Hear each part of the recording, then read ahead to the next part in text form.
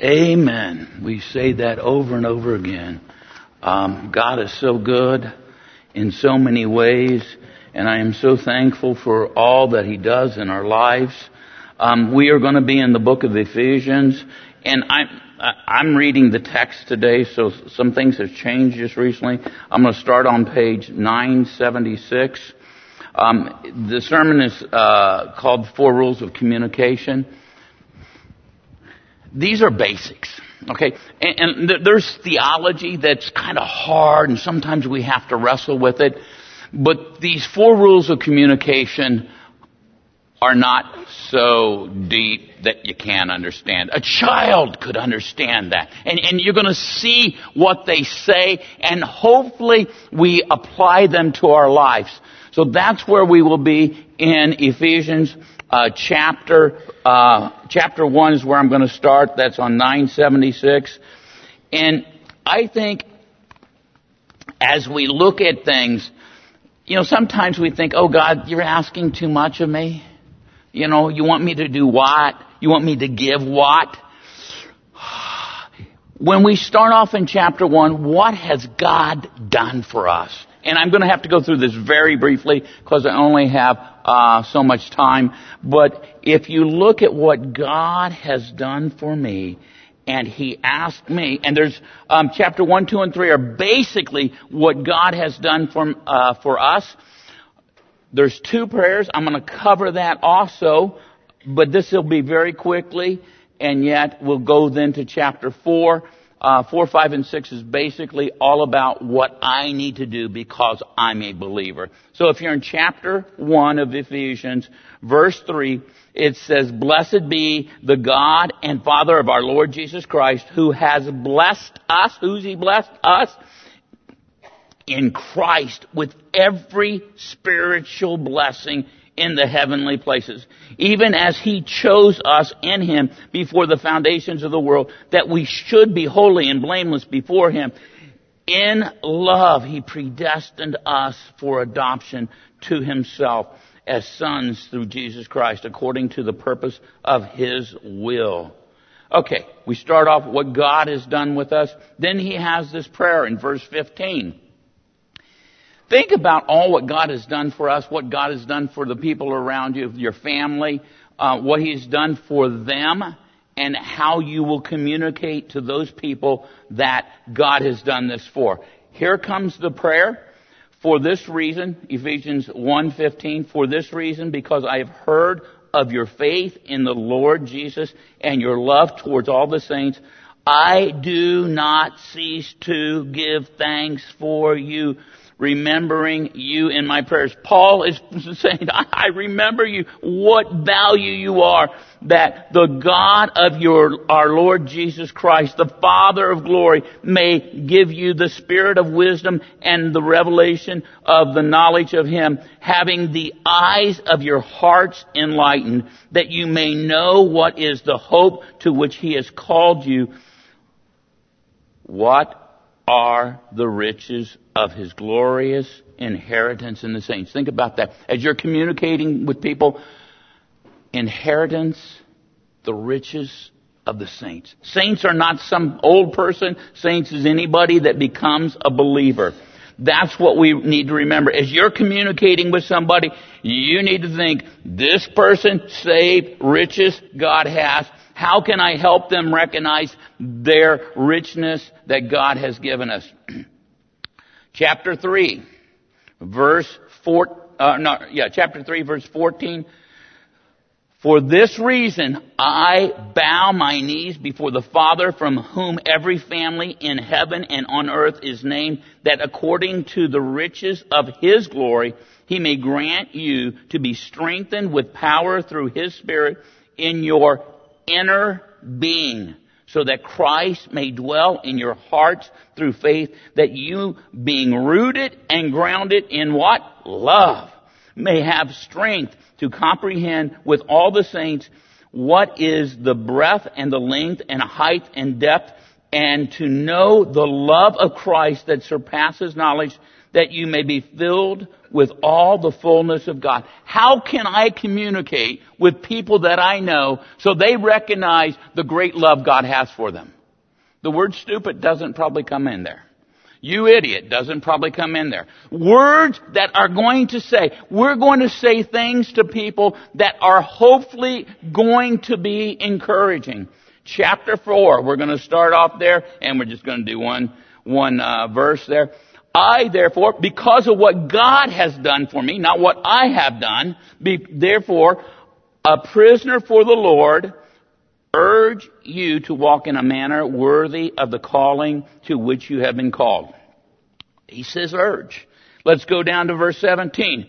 Now, this I say, I like better in the translation, the NIV, it doesn't say, this I say, it's going to be similar, but he says, I insist. I insist. But he doesn't say, I command you to do this. He does not say, you must do this because I'm the Apostle Paul. There's the word urge and insist. Because it's all about our hearts.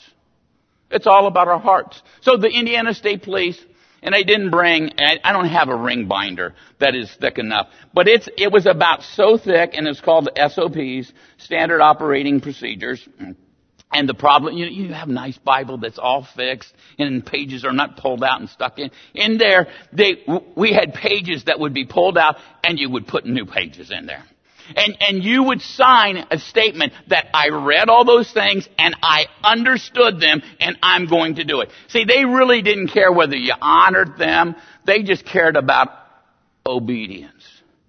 And Paul wants you to recognize that it's not about, I gotta obey, because this is where we're going to get into trouble when we start clamming up. It's about obeying and honoring our God. And we want to do it from the heart. We have to do it from the heart. So 2 weeks ago, Chris talked about he wanted you to join a small group. And I think it's great you join a small group. I would encourage you, that would be a nice start, but I would encourage you, because I read a lot of books, to find some books to read. You know, if you don't know what to buy your parents this next year for Christmas or their birthday, and you're one of the children, this is a great book, Parenting with Words of Grace. Oh, that is so good. Now, if you have one of the other parents, your spouse is not doing so good, you don't say, hey, I bought you this book, now read it. You say, real simply, that you're going to learn how to communicate in a way that really honors God. I thought this book applied to me. And I would like for us to read it together. I think it would help us as being parents. And what you do not do is say, okay, let's talk about and communicate it. And you start the first session where you're talking about chapter 1 and you spend 2 hours on it. Or you start by saying, you know what, you're not doing that, you're not doing that, you're not doing that. 15, 20 minutes? Could I have 15 to 20 minutes of your time? Can we look at this book? How can we be better parents? And what have I learned out of it? Not what you need to learn out of it. And then we start becoming the better parent, whether our spouse does it or not.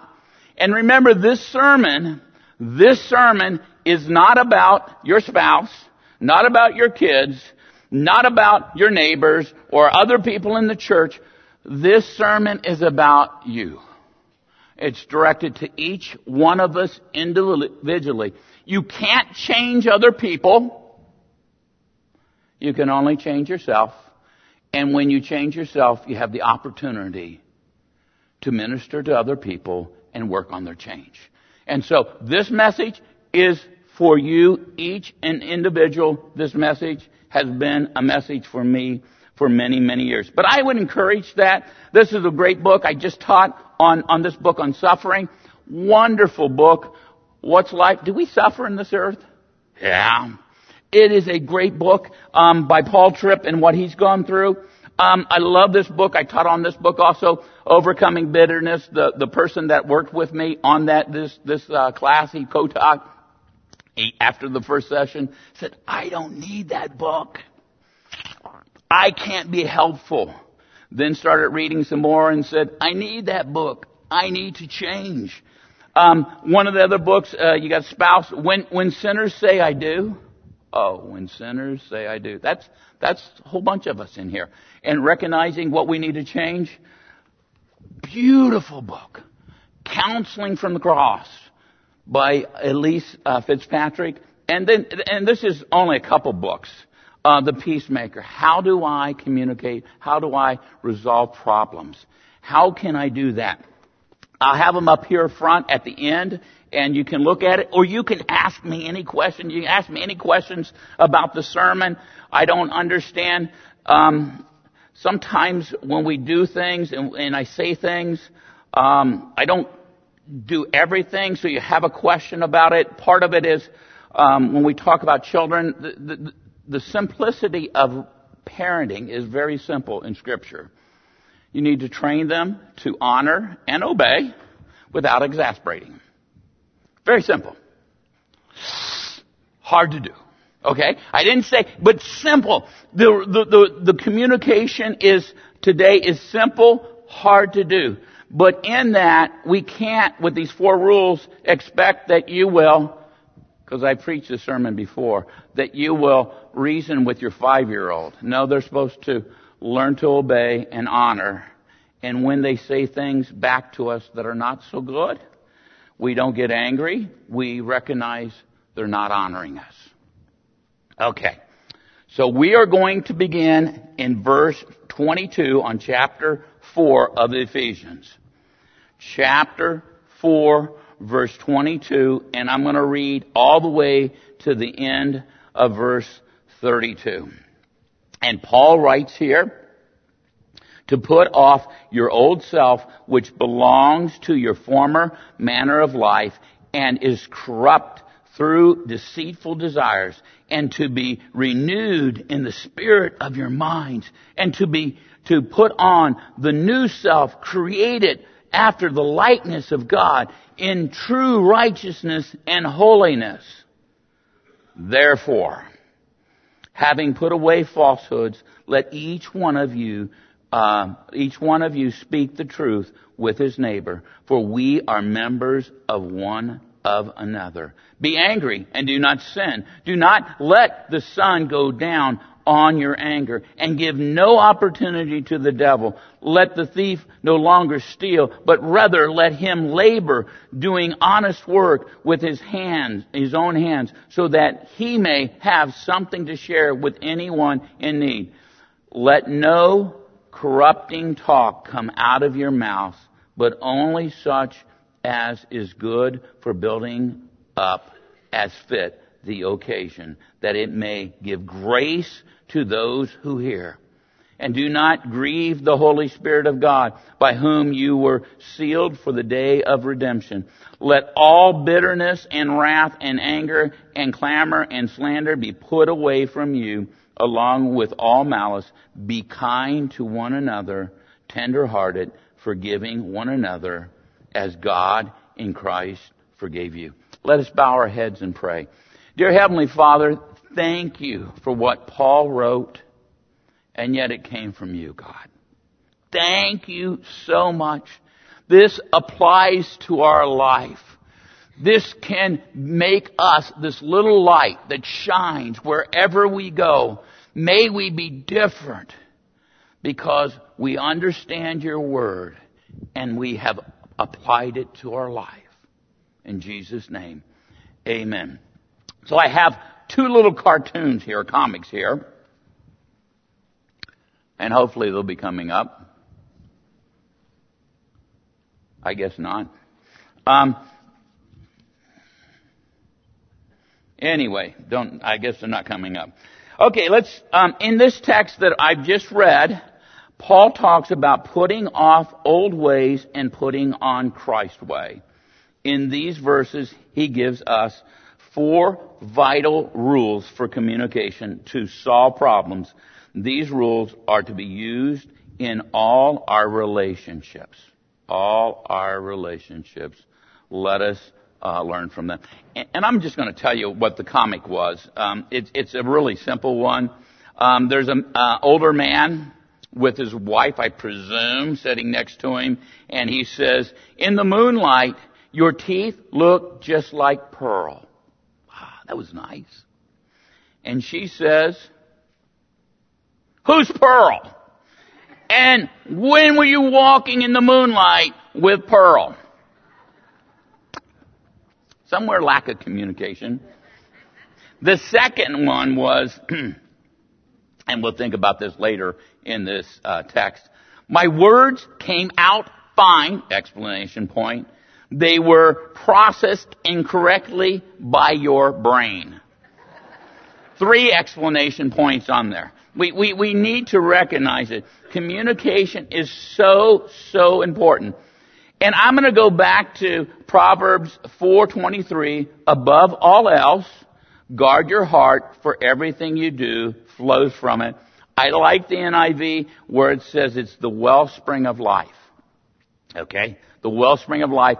If you want an example of what a wellspring of life is compared, think about going to, there's a well in Fishers, or drinking pure water that's cool that came out of the refrigerator, or water that came off your house down the downspout and put like maybe a 5-gallon bucket there and let it sit there and then drink that. No, I don't want that. The wellspring of life. Your heart is so important. How important is it? It says, above all else. Above all else, what are you to do? Guard your heart. Okay, think about this. So when the temperature was about 70 degrees, you didn't think about, I'm not going to turn on the air conditioning. I'm going to leave the house. I'm going to leave all the windows open, and I'm going to leave the doors open. I'll just open them up. So there'll be a nice breeze coming through here. And maybe you can do that more out in the rural areas, but where I live, no way. And it'll be cool. No, we would never do that, because we are called to be good stewards, and that wouldn't be a good steward, because when you came home, probably things are going to be missing. And if you do it very often, probably lots of things are going to be missing. And yet, he says, guard your heart. That's the most important thing you need to begin to do. You need to begin to guard your heart. Above all else, guard your heart, for everything you do flows from it. Legalism says, I must do this.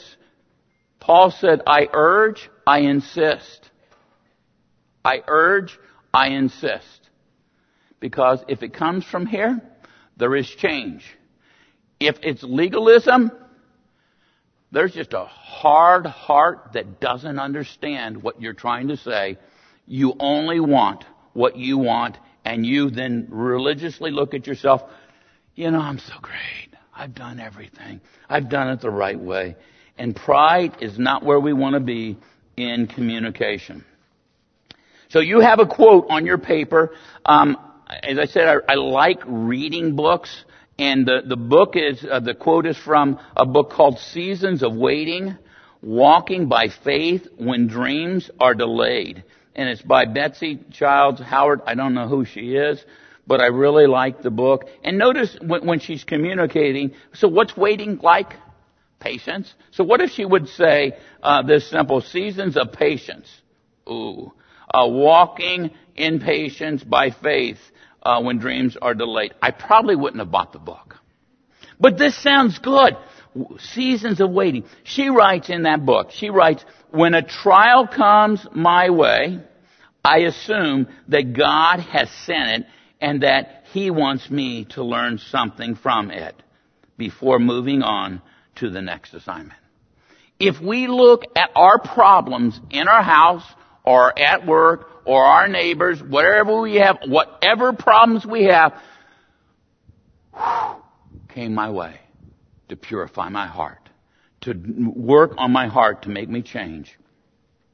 She says, this kind of thinking helps me trudge. What's the word trudge mean? Think of about 3 feet of snow, walking through it. Trudge. This helps me trudge forward in the hope that the trial will end shortly if I play the role of attentive student. In other words, if I'm doing what God's called me to do and I'm following it, the problem's going to go away, right? No. And she, you're not supposed to start a sentence off with the word but she makes a very good point here. But this kind of thinking does not serve me well when God takes me into the school of waiting. I don't like to be in the school of waiting. I don't like to have to learn patience. But if I do, I can minister to so many people. This is where God wants me to be. He wants me to change my heart so that I will be different. So rule number 1 is speak the truth in love. Some people say speak honestly. I'm going to go back in Ephesians 4:15 and pick up speak the truth in love. When you talk to somebody, when you share with them, and they understand what you're telling them is good for them, you have such a better chance of them listening to you. Normally, when I tell somebody something, children, you need to do this, that's about, it's better for me. But if I can, with an adult, talk to them and tell them why something is good for them, and I have the word truth in there, not I just tell them what they want to hear. Speak the truth in love. That is so essential. So Wayne Mack, the author of Strengthening Your Marriage, he's written many other books, says the one of the most basic requirements of good communication is mutual openness and honesty. There must be honest listening and speaking if problems are to be solved. Notice this mutual openness. What I would encourage you to do, the next time you get in fight with somebody or your spouse is going to be harder at work, but during that time, hopefully the Lord convicts you or you recognize you're not doing something and you teach your spouse or your kids and you say, I need 5 minutes. And you go into this room that's in your house. I think most every single house here has one of these rooms, and you go in there and it's got this great big mirror usually in there, and that great big mirror, you start talking to yourself and you start talking to God, and you go back and forth and you recognize what you have not done right. And I didn't say what they have done wrong. I said what you have not done wrong. Okay? Most people call that a bathroom. And we all have those, right? A nice mirror. And what else are you going to do? Well, at least I don't do anything else in there besides one thing. But normally when I walk in the bathroom, all I'm going to do is I'm going to look at myself and I'm going to talk to God. And it's a great, quiet place to go. It's a great, wonderful place to go. And it would be nice if the spouse or whoever you're having a conflict with, that means you got to train your children to go and talk to God and look at yourself. Am I doing what God wants me to be? And that word mutual. If after that conflict you come out and say, look, the problem for our conflict is this is what I've done wrong. And the other person says, this is what I've done wrong. Where's that conversation going to go? It's going to go where it needs to be. Okay. The problem is, I do it and the other person doesn't. Normally, that person's probably not going to want to open up that way and take blame. They're going to start hiding it. And so we, as Christians, need to recognize when I fail. I need to learn to speak the truth in love, and yet in that I really need to have a heart that's thinking about the others, and when I'm fighting, I'm thinking only about myself. So he says here in 15, rather speaking the truth in love, we are to grow up in every way into him who is the head, into Christ. Ephesians 4:25 says, therefore, having put away falsehoods, let each one of you speak the truth with his neighbor, for we are members of one another. Okay. Thoughts of mine are only known to oneself. 1 Corinthians 2:11 says, for who knows the person's thoughts except the spirit of that person which is in him? So I can't tell I can sometimes guess what they're thinking, but if I say, you're angry at me, and they say no, I'm probably not going to know, and I'm probably not going to know why.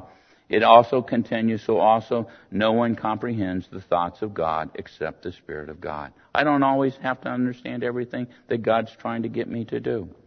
Number 2 there, nonverbal communication must match verbal communication. Think about this. I'm not angry with you. It's got to match. I'm listening to you. It's not happening. And they both have to go along together. And we must match that. We must really begin to understand that through honest communication about the facts. Also, honesty is more than not lying. Lynette's mother, who was a Sunday school teacher for 50 years, hated this tie of her husband's, and he loved it. He loved wearing it. And so one day, he walks in there and he's going to get his tie out, and it's missing. And he asked his wife, have you seen my favorite tie? And she answered, where did you put it? Well, I thought, and she tells me the story, and she says, I didn't lie to him. And I said to her, you didn't tell him the truth. We need honest communication covering the whole gamut of the conflict. How can I be honest in a way that I can help that person understand where I'm coming from? James 1:19 tells us, it's a great verse to memorize, great verse for your kids to memorize. My dear brother and sisters, take note of this. Take note of this. This probably means very, very important. Everyone, who does that cover? Everyone. Everyone should be quick to listen, slow to speak, and slow to become angry. This is where we need to be. Because if I have anger and it's elevating, what normally comes out of my mouth is not something I thought about. It's something that's I've stored up, and it's harsh, and it's hitting, and it may be truthful, but truth is abrasive. Truth can. So you walk into your children's room that's not cleaned up and say, you didn't clean up your room because you're lazy. You're just a lazy person, and you can't do the most simplest thing. That's abrasive. It may be true. Doesn't matter. But I want to say things in a way, parenting with words of grace. How can I speak to them so they understand what they're supposed to do? Proverbs 18:13. If one gives an answer before he hears, it is his folly and shame. Oh, wow.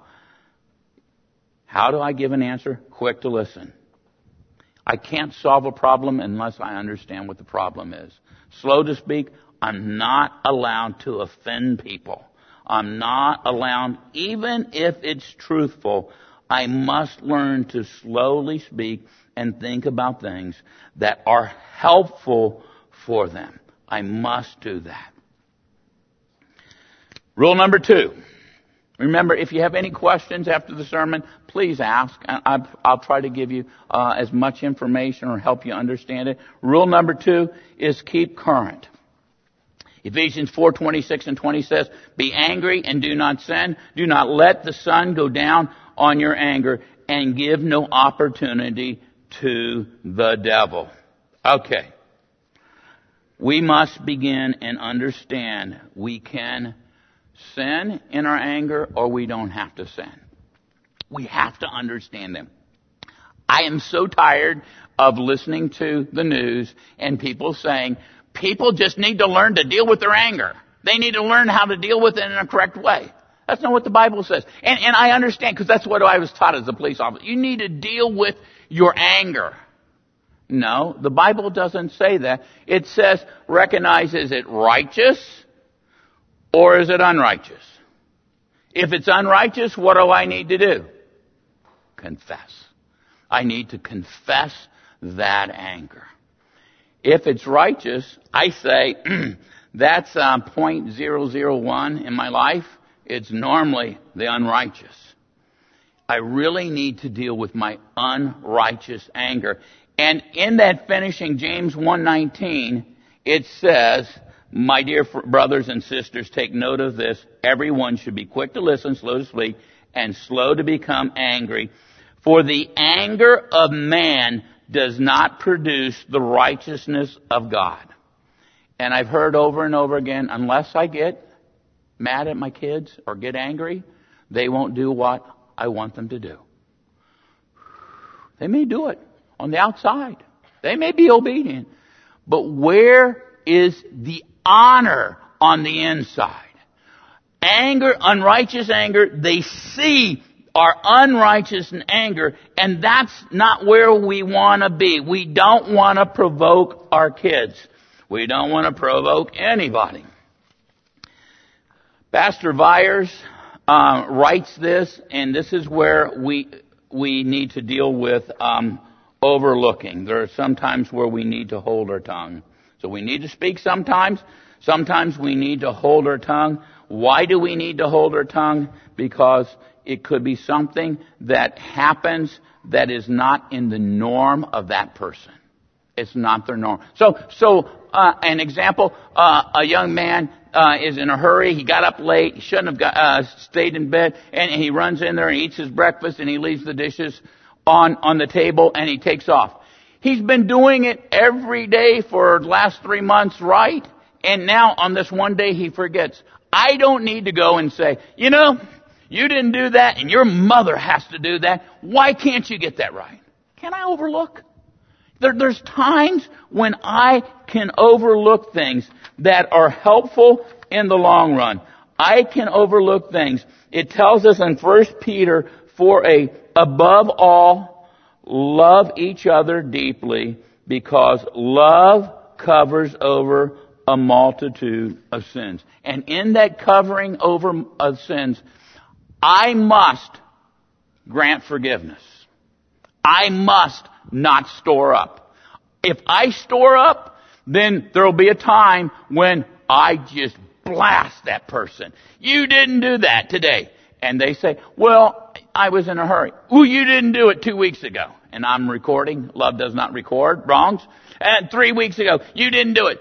And I give them no grace at all. How can I offer grace to somebody when I don't need to offer them the law? Pastor Vyers writes this, when you can't overlook, if sin is hindering growth, that's in the person, or causing harm to the body of Christ, or the offender or situation is deteriorating rapidly, it is extremely unloving to fail to seek to resolve the problem. That means I need to answer.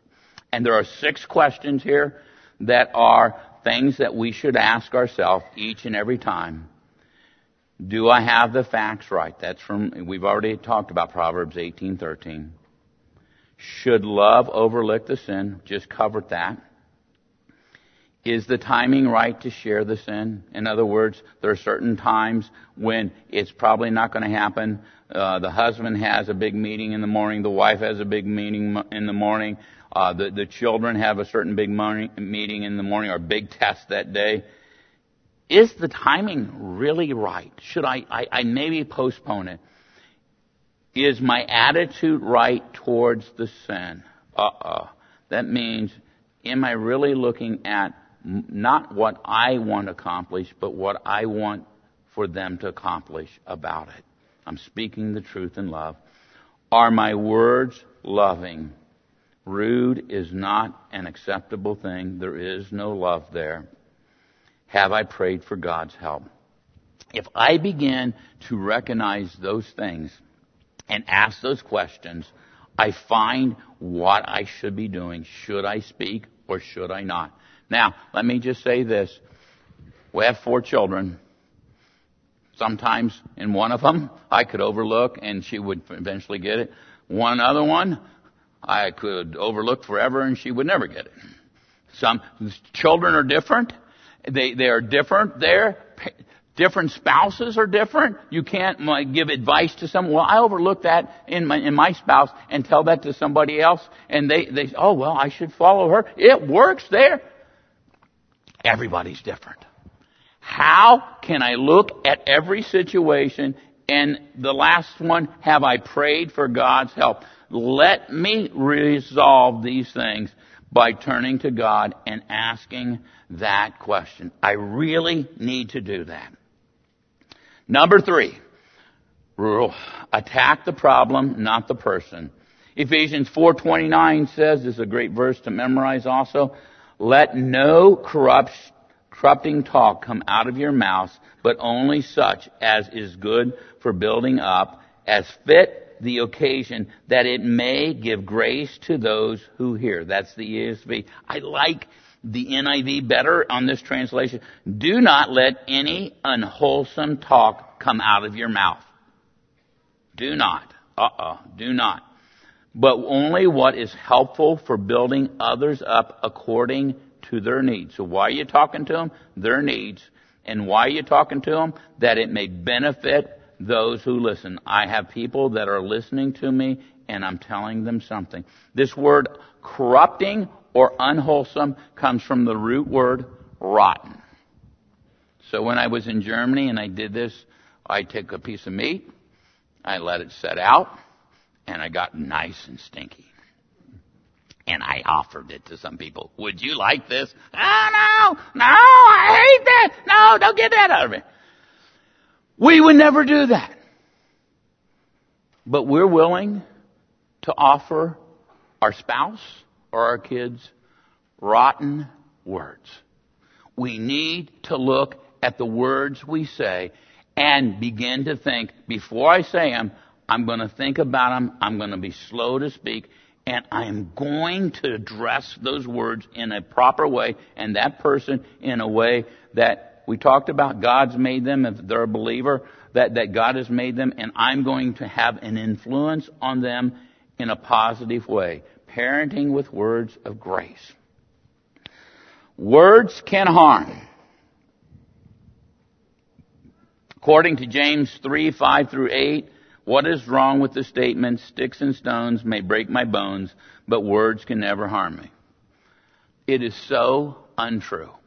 It is so untrue. James 3:5-8 says, so also the tongue is a small member, yet it boasts of great things. How great a forest is set ablaze by such a small fire. And the tongue is a fire, a world of unrighteousness. The tongue is set among our members, staining the whole body, setting on fire the entire course of life, and set on fire by hell. For every kind of beast and bird, of reptile and sea creature can be tamed and has been tamed by mankind. But no human being can tame the tongue. It is a restless evil full of deadly poison. Do I want to give my kids poison? Do I want to give my spouse poison? I'm going to say also, if I have employees, do I want to give my employees poison? Do I want to give my employer poison? Do I want to do this? And remember, poison might start out as just, little bitty here. Where does it go? It goes throughout the whole body and causes bitterness. And I don't know if you know somebody, you probably do, that is bitter. I don't want to be bitter. I don't want to be around normally bitter people. And yet, how do they get bitter? One of the ways is that we give them poison and it starts working on their heart. He says, but no human being can tame the tongue. One of the reasons why we cannot tame the tongue is because when we become emotional, whatever is stored in the heart comes out of our mouth. So when I was teaching this verse over here at the Juvenile Food Center, and one of the kids, I said, you have any questions? He raises his hand. My mother says she hates me. And then she says, oh, that slipped out of my mouth. I really don't hate you. When I store up hatred for somebody, don't be surprised that it comes out my mouth. I really must grant forgiveness, and I must grant often forgiveness, and I must not record wrongs. That's what 1 Corinthians 13 tells us. I am not to do that. Point B, people are not to be attacked. Remember what we talked about in chapter 1 of Ephesians. They are made in a certain way by their God.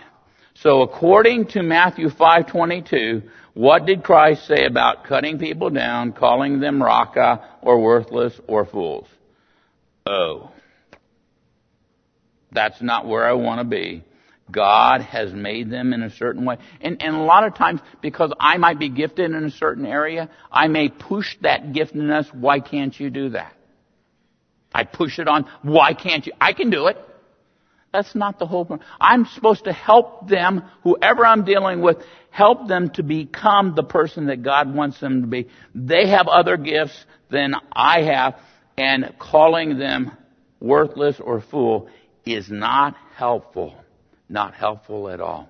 Number 2, when we attack someone as a person, who are we really criticizing? Who created them? You know, God, if you would have made them better. Wait, we have a picture of that with Adam and Eve. And the woman you gave me. Oh, man. God, you know, you really failed me. You gave me this wrong woman. Anyway, that's not where I want to be, and I don't want to say that to God. Point number 3, what are some words, voice inflections, tones, and nonverbal actions that say to others, you are not valuable as a person? Sit here and... you want to talk to me? Okay, go ahead. Keep on talking. That's not aggressive, is it? Oh, it is. It's saying, I really don't care what you got to say. Okay, you can tell me. Oh, yeah, I heard you. Oh, yeah, okay, I'll try to do that. No, I really need to look at things in a way that really are helpful. Number 3, what are some words that say to others, right under that, instead choose words that will help to solve problems, words that are solution orientated. From Ephesians 4:29, describe these words and nonverbal actions as these that edify and give grace to those who hear. I want to think about how can I give grace. And the picture of the word of grace is something they don't deserve. So the difference between mercy is you deserve something and you don't get it. Grace has a picture of you don't deserve this at all, and I'm giving it to you in a wonderful way. Rule number 4, act, don't react. In verses 31 through 32, let all bitterness and wrath and anger and clamor and slander be put away from you along with all malice. Did he write this to the church? Well, that wouldn't be there, right? Oh, yeah, it is. Verse 32, be kind to one another, tender-hearted, forgiving one another as God in Christ forgave you. Don't react. Don't react when our emotions go. Genesis 3:12, we end up blame shifting. We don't take responsibility. We run away. How does Paul describe these Genesis 3 types of actions in verses 31? When someone loves us enough to approach us about a need in our life, we can always find fault with him, but we will never solve the problem. Our growth by being a Genesis 3, or grow by being a Genesis 3 kind of person. So a friend of mine got a really, really nasty letter from his sister. He said, I don't know what to do with it. I said, was there anything in there that was helpful? And he said, you see that part right there? That was so true of me. That was so true of me. And I said, why don't you write back to her and say, in that area, not being specific about all the other, but what you said here really means a lot to me, and I'm going to apply that to my life. Thank you for writing the letter. She was so encouraged by it. Now, she needs to have, not at that time, to understanding that just venting on somebody is not where we need to be. But if we begin to recognize, even if they're 98% wrong and they're 2% right, we can begin to learn what God wants us to do. Part B, instead we are to act in Ephesians 4:32. Through Christ's Spirit, we must learn to be kind, tender-hearted, and forgiving. Changing habits is not easy, but it is much easier than the way of the transgressor. I don't want to be that. Changing habits may not seem simple, but we have great promises in the following passages.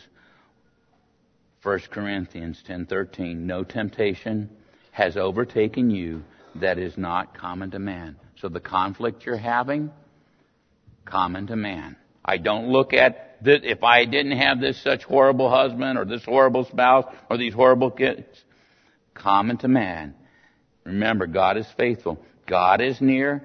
We're praying about it. And what is God going to teach you? And how are you going to respond? God is faithful, and He will not let you be tempted beyond your ability. But with the temptation, He will also provide the way of escape that you may be able to endure it.